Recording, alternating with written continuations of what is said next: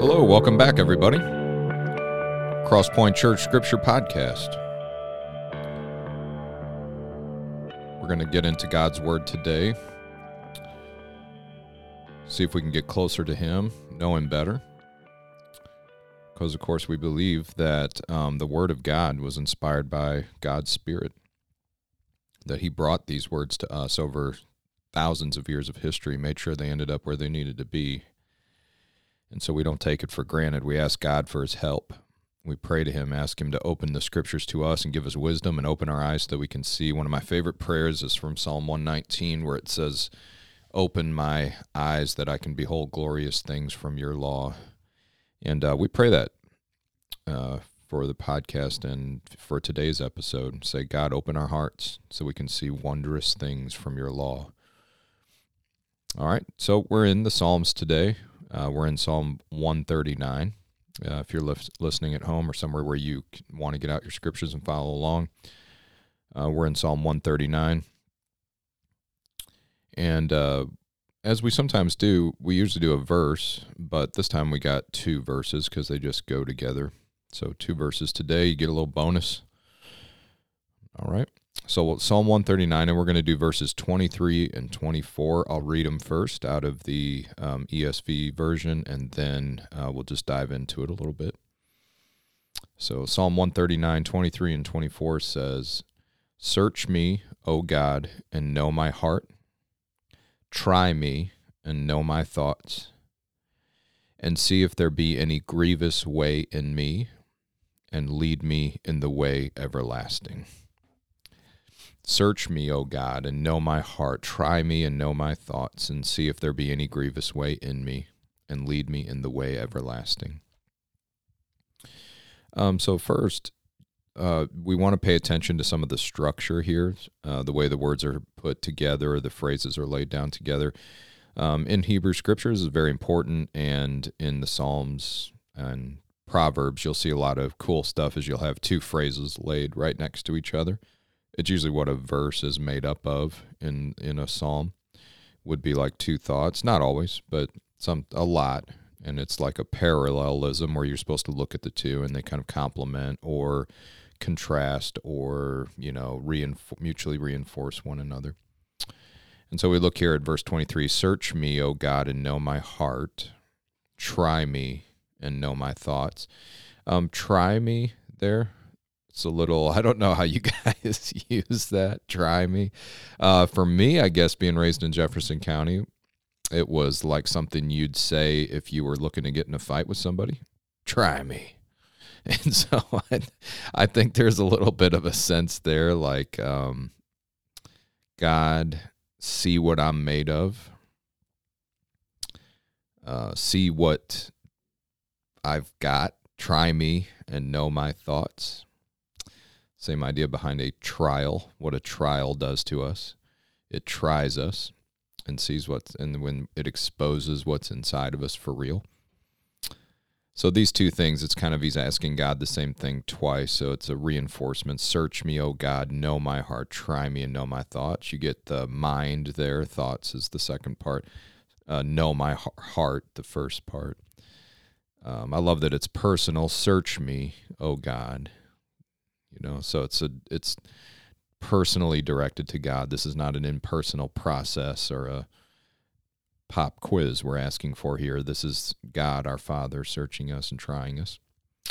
And then 24 has two things laid by each other too, which I'm glad it does, because the first one is, "And see if there be any grievous way in me." Grievous is like anything that's causing God grief.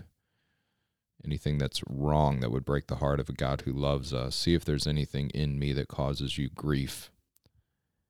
And lead me in the way everlasting. Now, I said I'm glad that the second part is there because it brings hope.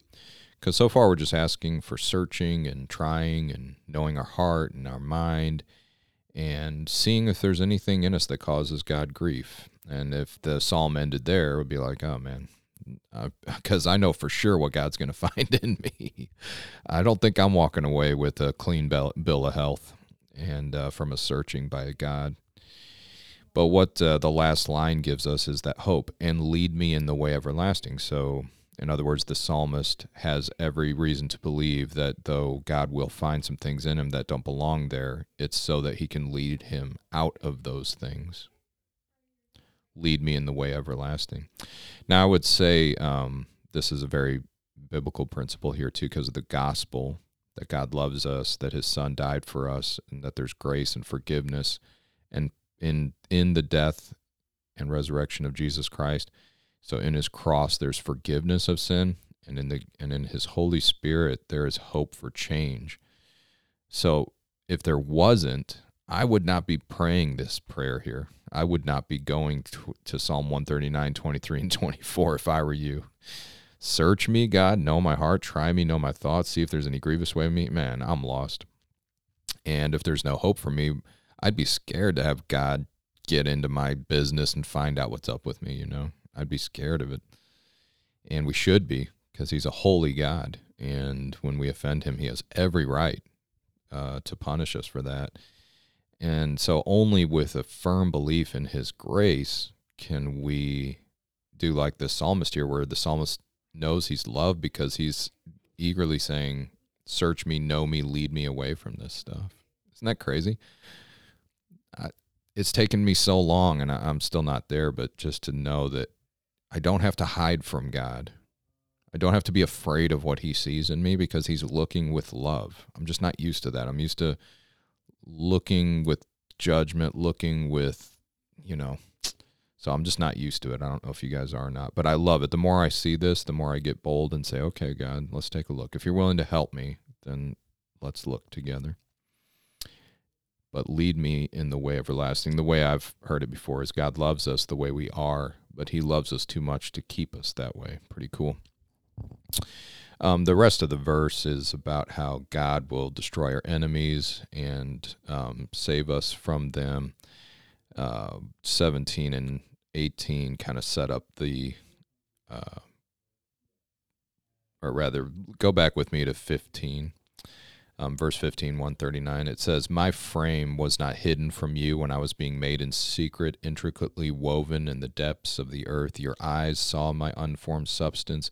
In your book were written, every one of them, the days that were formed for me, when as yet there was none of them. How precious to me are your thoughts, O God! How vast is the sum of them! If I would count them, they are more than the sand. I awake, and I am still with you. So which would lead us down, to 23 and 24, where when God knows us like that, and he's the one who made us, then if you can trust in that kind of love and provision in your life, then you can say, search me, O God, and know my heart. Try me and know my thoughts. And see if there be any grievous way in me. Lead me in the way everlasting. All right. Can we see Jesus in these verses? Yeah, the foundation of grace that we're talking about, for one. So Jesus, the angel told Mary, call his name Jesus, for he will save his people from their sins. And I think these verses point towards Christ because Jesus came to our world and he kind of did this. Does this make sense? So he came and he walked among us, and in that way he searched us and he knew our hearts, and he knew and he tried and knew our thoughts. And he saw if there was any grievous way in us, and then he led us in the way everlasting. So if you go back and look at Jesus' ministry when he was born to Israel, and his ministry to Israel, to God's people, and to his disciples, it had this exact shape here, is that God in Jesus intimately became one of us and searched and knew us by becoming one of us. That's pretty cool. In the incarnation, he became man. You could go to Philippians chapter 2 and get a real good look at this kind of shape in Christ's life.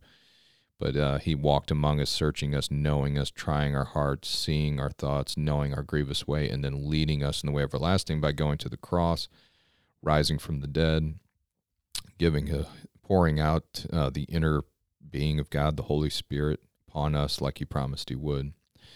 And now we count on that Holy Spirit that Christ gave us, which is God himself living in and through those who call upon his name, to lead us in a way that will not let us down.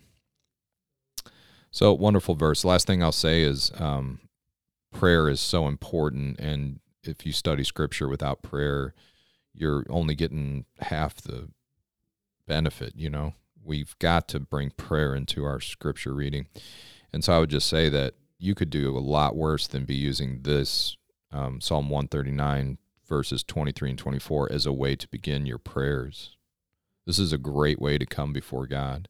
Search me, O God, know my heart. Try me, know my thoughts, and see if there be any grievous way in me, and lead me in the way everlasting. It's a beautiful way. Now you're before God. You're open. You're honest. Everything's on the table, and you're ready to talk with him. And you're not afraid of your guilt or that there might be something he has against you or anything like that, because you come right in and the door is wide open. All right, guys, I wish, could go on. Love this, just rich verses here. Always love the Psalms. But I think we've come to the end of our time. So appreciate you being with us. Thank you for the encouragement you guys always give me. And thank you for sharing this podcast with your friends if you think it'll help them be committed to the habit of daily scripture reading. And I'll see you soon.